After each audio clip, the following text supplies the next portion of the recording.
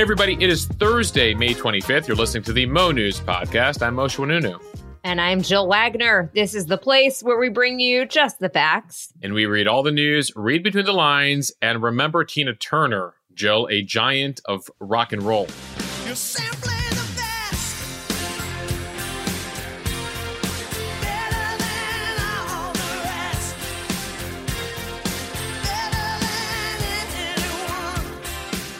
So good, Moshe. I gotta say, this one hit me hard. I love Tina Turner. Yeah, it's really amazing when you go through the decades, and we'll remember her later in this podcast, just the hits over the decades and then her ability to relaunch herself in the 80s with many of the hits we remember from childhood. I mean, I remember my mom blasting it in the car as we were growing up, going to school, going to work, etc. And so I think it's one of those where, you know, you always thought Tina would be with you. As you said, we'll discuss that a bit later in the podcast. For now, let's get to some of these headlines. The 2024 Republican race gets one more candidate, Florida Governor Ron DeSantis. We've been listening to his announcement on Twitter and have the highlights. South Carolina passes a 6-week abortion ban, what this means for abortion access in the South. Target is removing some of its Pride merchandise after intense backlash from some customers who confronted and threatened workers. The latest on a new paramilitary group of Russians fighting alongside Ukraine.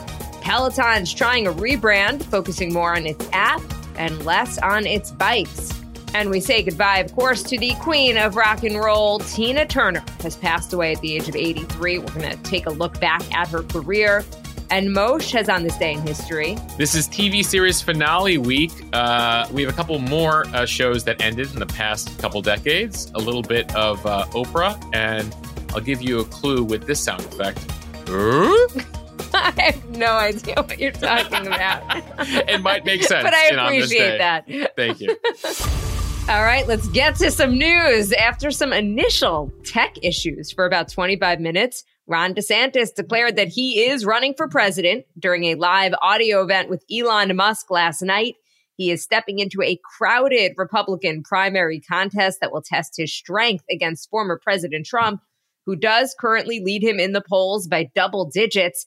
DeSantis is a 44-year-old second-term governor from Florida. He had a multi-pronged rollout Wednesday, filing with the Federal Election Commission. He also posted a video to social media. He did an interview with Fox News and then a live Twitter event. Here's a bit of the video that he posted on social media. Truth must be our foundation, and common sense can no longer be an uncommon virtue. In Florida, we proved that it can be done.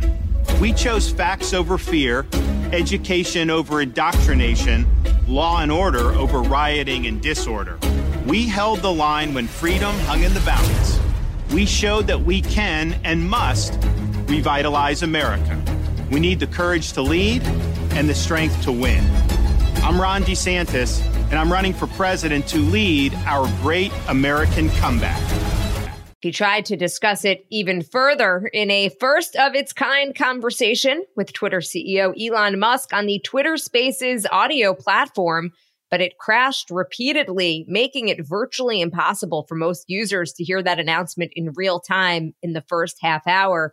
Eventually, once it got going, DeSantis touted his accomplishments when it comes to immigration, his fight against Disney, and what he calls the woke mob, and how he managed COVID, like avoiding mask mandates, vaccine mandates, and keeping in-person school. He also talked about his agenda for the country for the next 4 years. He said on Twitter, quote, "American decline is not inevitable. It is a choice, and we should choose a new direction, a path that will lead to American revitalization."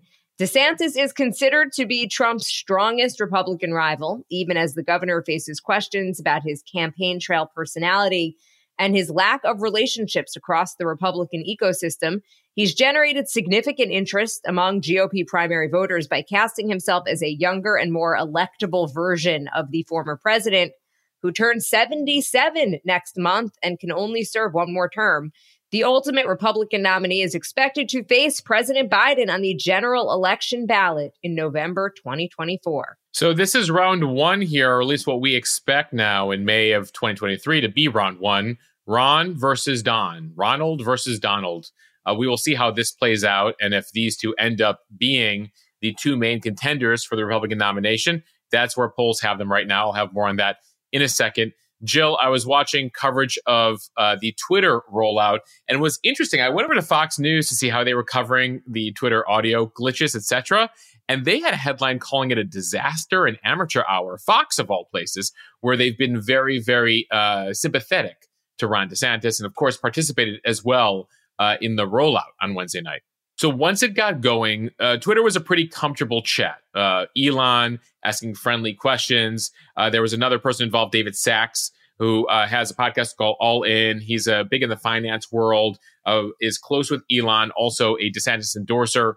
And they had a couple of friendly Republican guests who also joined as part of this chat, asked questions, effectively softballs to DeSantis here. And the knock on DeSantis is that he has avoided taking questions from critical questioners. He's often fighting back at them at press conferences. He says that's a good thing. He's not going to give time to the traditional media that's just going to criticize him, and that is unfair to him.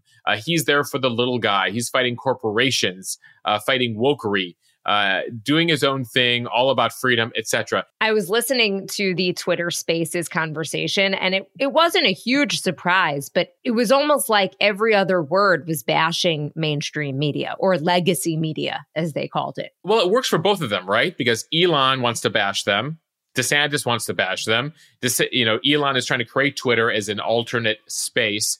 And so the two of them see eye to eye on that. And that's one of the reasons DeSantis went to Twitter as part of his rollout here. It's an interesting contrast to Trump, Jill, because while Trump will openly call places like CNN, the New York Times, fake news, he also loves doing interviews with them and is always looking for their attention and their praise. It's a symbiotic relationship. The media gets the ratings that Trump gives them.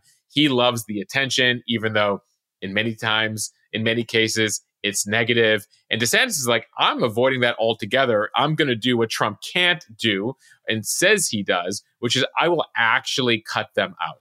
Now, that could work for a Republican primary in reaching those voters. Twitter's become a more conservative space in the past 6 months. Of course, he then went to Fox News. So he is speaking to the Republican base with these venues. Of course, at some point, should he win the nomination, he'll have to run across America, which means he will need to reach out to other media venues. By the way, I just saw that CNN is going to be hosting a town hall with Nikki Haley on June 4th. Obviously, they had a very controversial town hall with Donald Trump, but I think you make a great point. It will be interesting to see who DeSantis decides to talk to. Back to the polls here for a second. Fox News has a new poll out last night, a national poll that gives you a sense of where Republicans are as DeSantis enters the race now. Trump, 53%, DeSantis, 20%, and then Mike Pence, Nikki Haley, Ramaswamy, the rest all lingering at about 4 or 5%. So that's where they are nationally. Of course, the Republican primary is fought state by state, so we will await the numbers in places like Iowa, New Hampshire, South Carolina, Florida. Those are the first states that will be voting in January and February of next year. But again, it does appear right now in the polls that DeSantis is in that kind of second position, and Trump maintains the first position. It is, 8 months till people begin voting, till Republicans begin voting. So there's a lot of time between now and then. And the Trump folks are very pleased to see as many people get in this as possible, because when you have DeSantis at 20, but then 5% for Pence and 5% for Haley and 5% for Scott, you're effectively taking people who would consider alternatives to Trump and splitting them up. And that is what Trump hopes. He wants the more the merrier to get into this race, because he's going to have his core following, and the anti-Trump people within the party, or the people who are just looking for an alternative to Trump, are splitting their vote right now. So that's going to be something to be watching in the coming months. So some recent history here as we watch this Ronald versus Donald battle here. Well, Ronald was once very close to Trump. He was desperate for Trump's endorsement. This is something Trump often mentions. In 2018, as DeSantis was trying to break through and become the governor of Florida, Trump takes credit, and he should get some credit for helping DeSantis win. And then you saw DeSantis really adopt some of the former president's personality, his populist policies, his rhetoric, even his mannerisms, how he moves his hands. It's almost like he has studied Trump and saw his popularity and adopted some of that. And again, that's the knock on it. Nikki Haley was in an event on earlier this week where she said, DeSantis needs his own personality. He needs to stand for, he just tries to mimic the policies and the personality of Trump. Who is he, really? So that was interesting that Nikki Haley, who's not really willing to criticize Trump, is already willing to go after DeSantis because, again, she sees him as a threat for the anti-Trump vote. Now, DeSantis will argue that he is more electable than Trump, who faces his multiple legal threats, those criminal charges in New York that we'll see go to trial next March. We told you about that on the podcast yesterday. And of course, Trump has presided over multiple national Republican losses, the 2018 midterms, the 2020 presidential election, and then, of course, the lackluster performance in 2022 that many Republicans, again, blame Trump for the candidates that he endorsed and for his messaging around that. So that's where DeSantis is making his argument. He's also going to say Trump only has 4 more years left. He's just out for revenge. He can't get anything done. We support the same positions, but I'm going to be more effective than him. And that's the argument that at least he's going to start with this spring. The question that Nikki Haley asked, which I think is a question that a lot of people are asking, is who is Ron DeSantis? They've maybe heard a lot about some of his controversial policies, but don't totally know about him and his bio. We break down a lot of his policy positions and also a lot of his biography in the newsletter today. So definitely check it out. But really briefly, he is 44 years old. He is married. He has 3 kids. He went to Yale undergrad, Harvard Law School. He's an Iraq war vet. Lots of stuff I don't think people necessarily realize about him. Yeah, it's very interesting because he goes against elites, and yet he went to Yale undergrad and Harvard Law, which is interesting and, by the way, mimics a bit of Ted Cruz, who also has an Ivy League education, but again, is part of that Republican rhetoric criticizing elites. So it's always important to, go check out their bio, etc. One of the big things to watch for with DeSantis is, will he have the charisma on the campaign trail? That's a knock on him. Is he quick on his feet? He's gone to great lengths as governor to avoid unscripted public appearances, too many exchanges, unscripted exchanges with the media. And so that's going to be tough to do on the campaign trail in the coming year and a half, if he's able to make it out of the Republican nomination. So those are a few things you guys should be looking out for. All right, now to Tina Turner, the queen of rock and roll. She passed away on Wednesday at the age of 83. Her family says that she died peacefully after a long illness in her home near Zurich, Switzerland. They say, quote, with her, the world loses a music legend and a role model. She's known for her powerful, gritty voice and her magnetic performances. She was born in Nutbush, Tennessee, as Anna Mae Bullock. Ike Turner discovered her when she was 17 years old when she grabbed the mic to sing at his club show in St. Louis back in 1957. She became famous in the late 1960s as the singer of the Ike and Tina Turner Revue. But after years of physical and emotional abuse, Turner left her husband Ike only to launch what has been described as one of the greatest comebacks in pop music history. She had massive hits in the 80s with What's Love Got to Do with It, Private Dancer, and that song that we played at the top of this podcast, The Best. She sold more than 180 million albums. She won 12 Grammy Awards, and she sold out stadium tours across the globe. Jill, you mentioned that she was born Anna Mae. When she meets Ike at 17 years old, before marrying him and becoming Turner, he actually changes her first name to Tina, apparently inspired by a comic book heroine, Sheena, Queen of the Jungle, based on just powerful voice that he heard from her. So that's how Anna Mae Bullock became Tina Turner.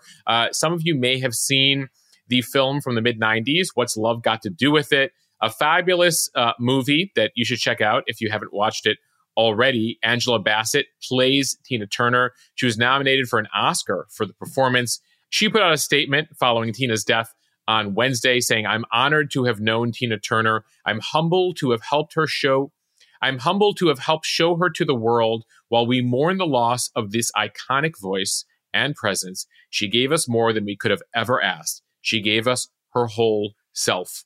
More tributes now. President Biden put out a statement on Wednesday calling Tina Turner a once-in-a-generation talent that changed American music forever. Mick Jagger writing on Twitter that Tina Turner was a wonderful friend, inspiring, warm, funny, generous. She helped me so much when I was so young, and I will never forget her. And then this from Oprah now, which I'll also post to the Instagram feed. Oprah on Tina Turner. She is our forever goddess of rock and roll who contained a magnitude of inner strength that grew throughout her life. She was a role model, not only for me, but for the world. She encouraged a part of me I didn't know existed. Once she claimed her freedom from years of domestic abuse, her life became a clarion call for triumph. I'm grateful for her courage, for showing us what victory looks like wearing Manolos and a leather skirt. She once shared with me that when her time came to leave this earth, she would not be afraid, but excited and curious, because she had learned how to live. Powerful words there from Oprah about her friend Tina Turner. In recent years, Jill, people may not have seen much of Tina. She had battled a number of health problems, including cancer. And then after retirement and in 2018, she faced a family tragedy when her oldest son, Craig, took his life at age 59. Her younger son, Ronnie, died just last year. A lot of hardships for Tina Turner, but she never felt sorry for herself. She once said, quote, "People think my life has been tough, but I think it has been a wonderful journey. The older you get, the more you realize it is not what happened. It is how you deal with it." Amazing, amazing words from Tina Turner. Such a loss, but she has left us with such incredible music. I was already hearing it on the streets of Brooklyn on Wednesday, Jill. Within an hour of the news, I could hear it blasting from a few cars as I walked the street. All right, we've got a lot of news to get to, including today's speed read. But first, we want to tell you about a couple exclusive offers for Mo News listeners and thank a couple of our partners this week. We're so happy to be partnering again with Boll & Branch. They're a brand that helps you get an amazing night's sleep. They have a great sale right now for Mo News listeners, which I'll get to in just a second. Reminder that Boll & Branch bedding and sheets are made with 100% traceable organic cotton. It gets softer with every wash. We have a couple sets at home. We've been loving them, and they have been bought by millions of people around the world. One great part of Boll & Branch, by the way, they focus on the supply chain, on organic cotton in India. It's better for the environment there, for the farmers who grow it.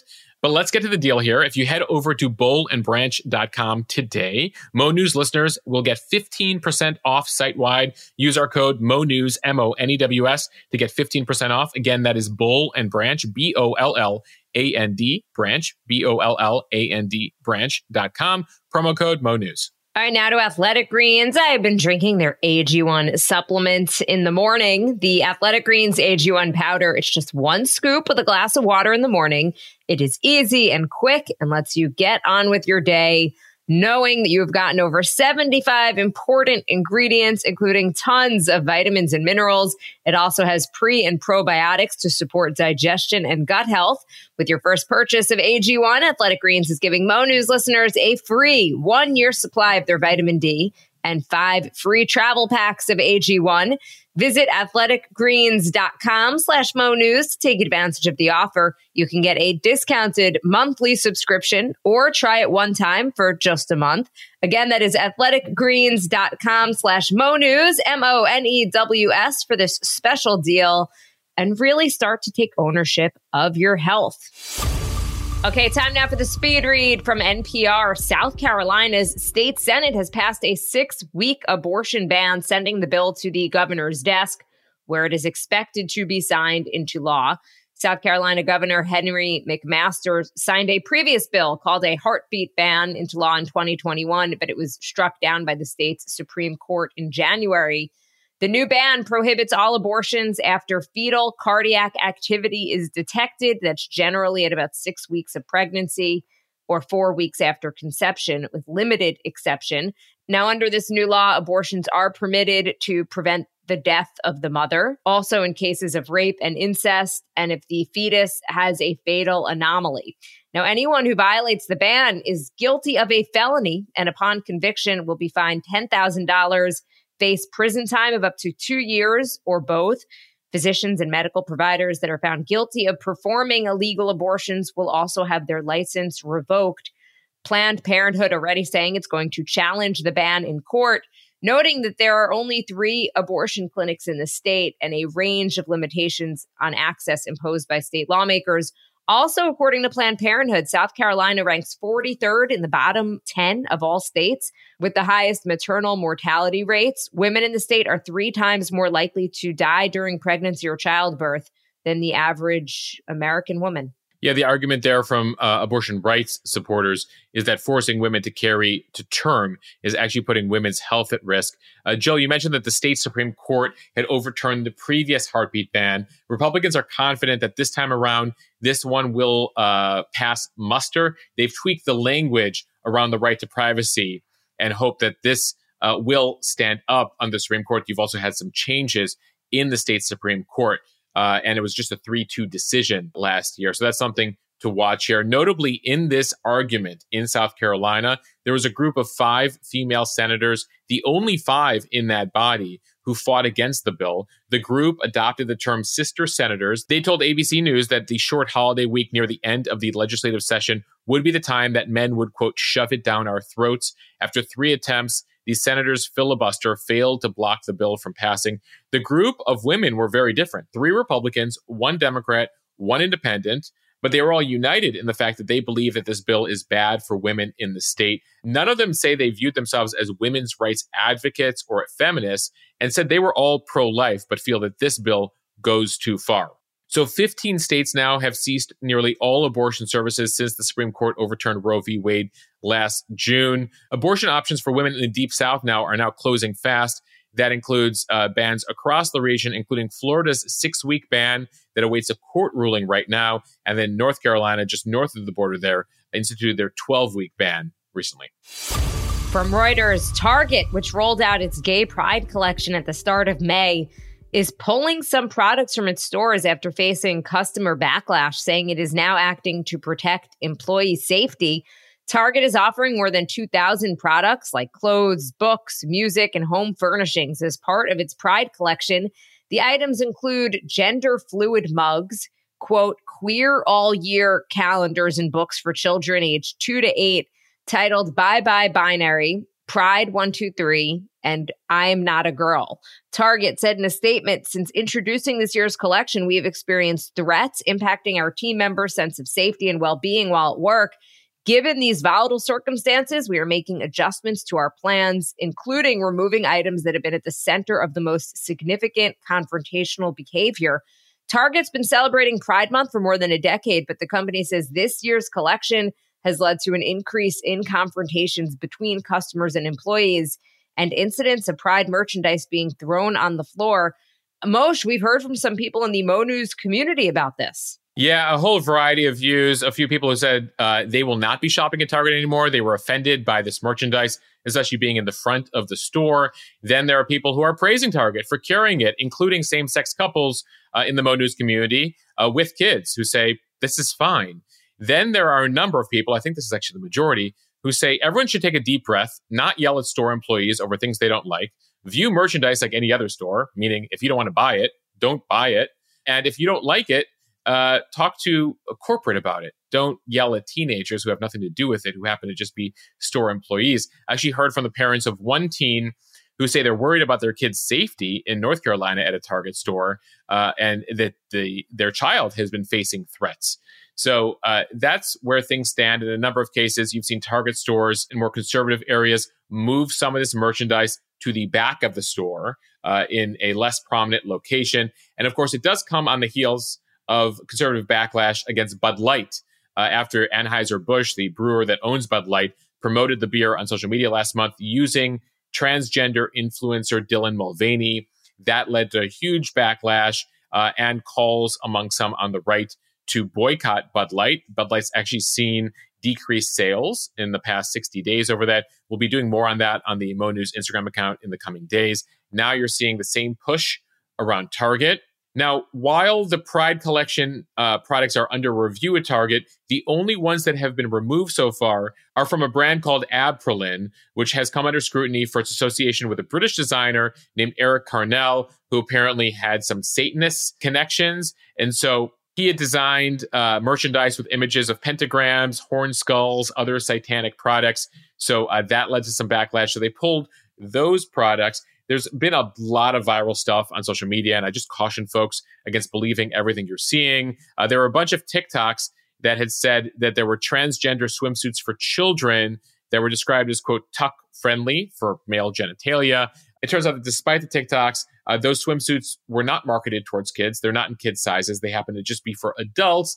But other TikToks, viral conservative TikToks, said otherwise. So just letting folks know to dig in here on this story. There's some truth to it. There's some people manipulating it. At the end of the day, it appears Target is dealing with some of the same backlash that Bud Light is. And as you mentioned, Jill, a number of these major stores, whether it's H&M, Target, et cetera, have been celebrating Pride Month for more than a decade now. But just in this era, especially as we're dealing with transgender laws and pushback on LGBT issues, you're seeing it get a little more hostile this year.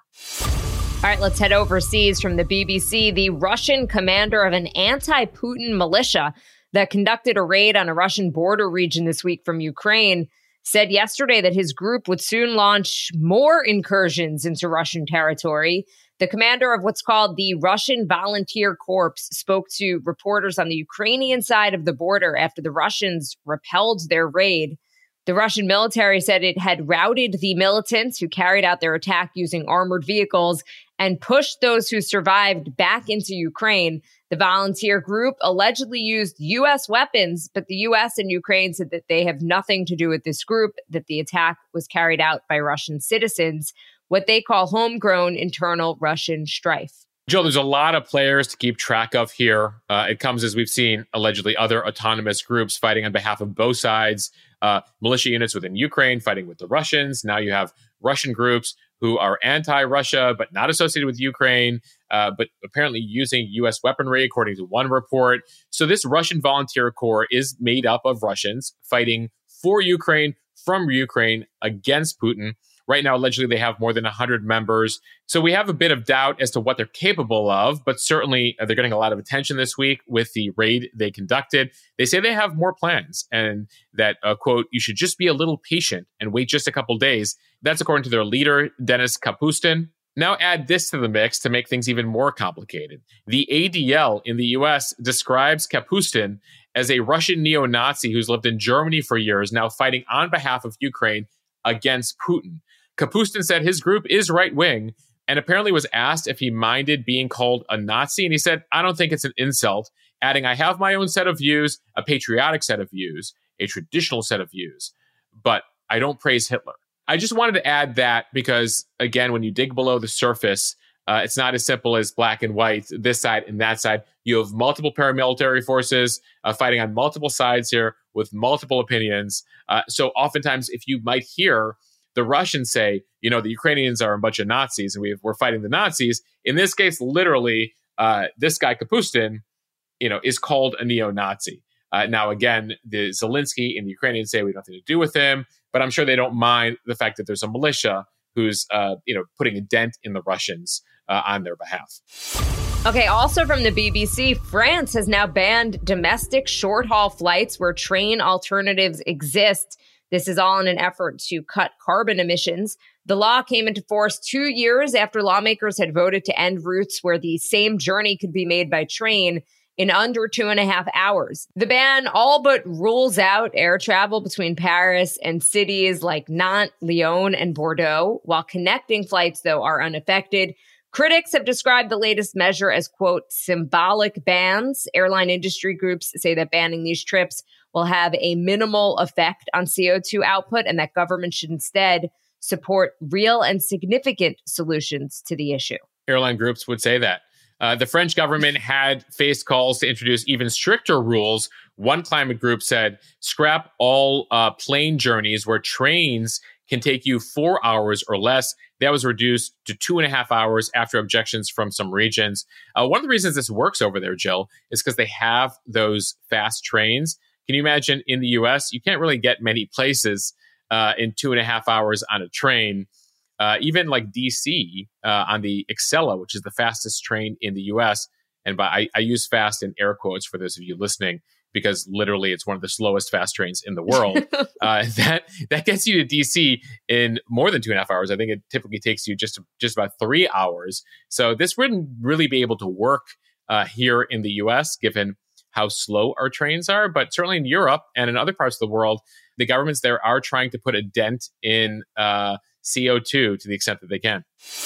Okay, now from TechCrunch, Peloton is revamping its workout app to offer users 3 different tiers, including a new free tier and an upscaled one that costs $24 a month. The company is looking to rebrand as a fitness company for everyone, as opposed to just being known as an in-home bike company.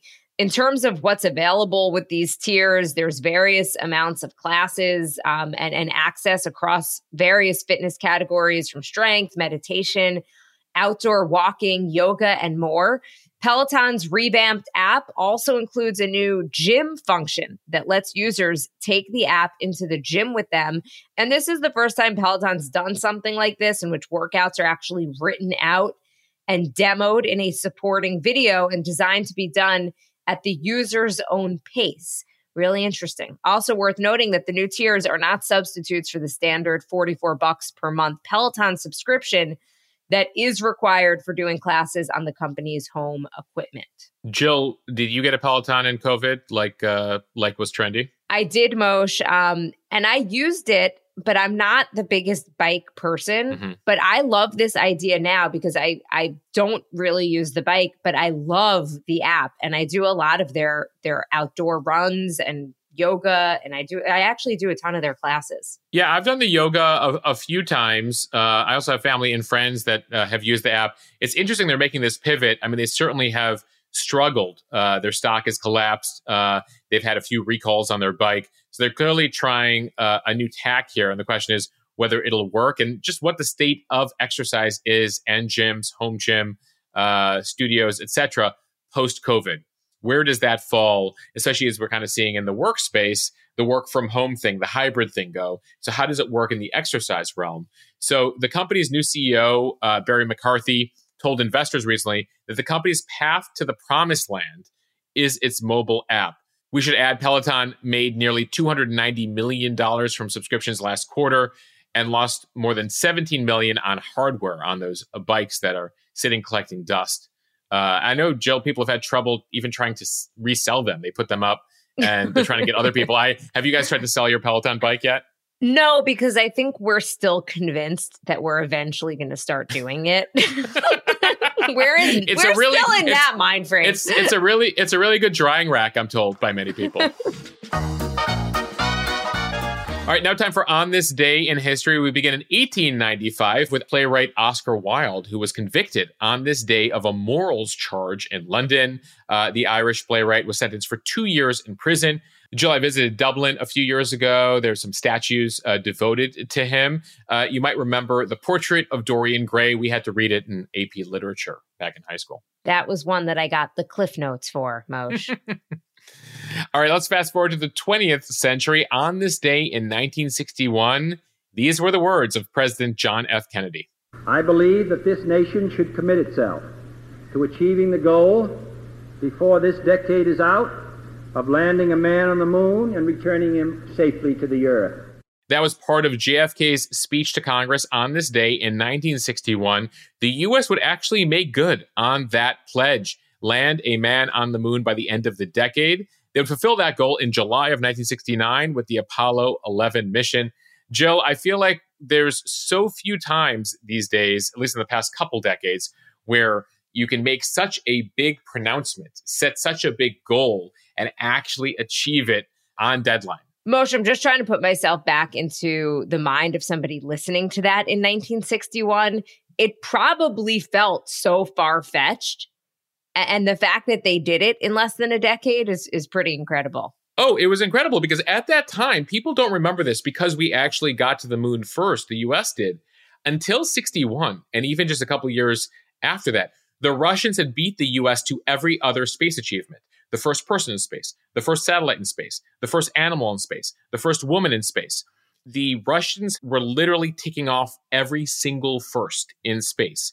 So they go big or go home, if you will, double down, triple down, whatever gambling metaphor you want to make. So he says they beat us for everything else. Let's go to the moon. Let's say we're going to do that first. And that was effectively the first real thing the U.S. beat the Soviets to in nearly 2 decades of the space race. The Russians, of course, would never end up landing people on the moon. They had a couple failed missions. Actually, just about that time. They could never get the rockets right, but pretty incredible. On that note about Russia, that's why I loved For All Mankind, which is a show on Apple TV. It's sort of this like alternative history about the space program. Highly recommend if you're interested in this stuff. Speaking of space, Star Wars premiered on this day in theaters 46 years ago, May 25th, 1977. We actually marked a couple weeks ago, May 4th, May the 4th be with you. But the original George Lucas film actually premiered on May 25th. All right, from premieres to finales, a couple TV finales to mark this week. The series finale of Home Improvement aired on this day, May 25th, 1999, 24 years ago. Does the clue make sense now, Jill, at the top of the pod? So I never really watched that show, so that's why I didn't get it. What was the noise?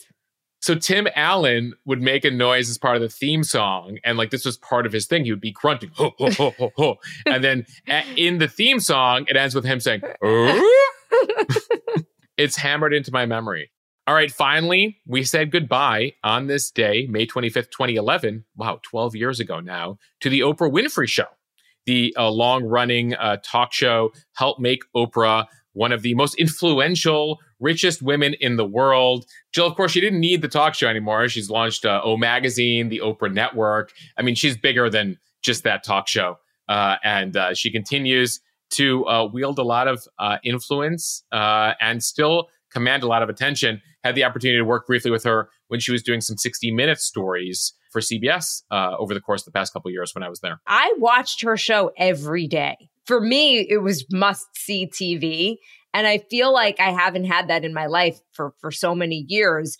Of course, Gayle King was always just Oprah's best friend. And now Gayle King has an amazing career at CBS. Right. Gayle would go on to have her own talk show, then go to fill in on Morning Joe, then head over to CBS. I had a great opportunity to work with her. I'm also very thankful to her. She, with the team there at CBS, put out a welcome message, a congrats message for the baby this week. So thanks to Gayle and the team over there. All right. We could go on, but we've got to go. We want to thank everybody for listening to the Mo News Podcast. Follow us and subscribe so you don't miss an episode, and review us in the App Store so we can continue to grow. And stay tuned later today if you're a Mo News Premium member for a special podcast Alex and I put together talking about, our personal news, the pregnancy, etc. We also do a live gender reveal. We found out the gender while we were taping the podcast. How did you find it? Did you just have it in an envelope and you opened it? We had gotten an email with the blood work, with the result. It was an attachment. And literally while we're taping it, I won't give away too much in the pod. We basically make the decision during the podcast that let's open it. Let's do this. And so we record as we're finding out. Very cool. If you're not a Mo News Premium member and you're interested in listening to this podcast and have early access to other pods, the members-only Instagram feed, etc., you can join right now, mo.news/premium. Again, mo.news/premium. Monthly members, discounted annual memberships, lifetime memberships, all available to you. All right. Bye, everybody. Thanks for listening to the Mo News Podcast.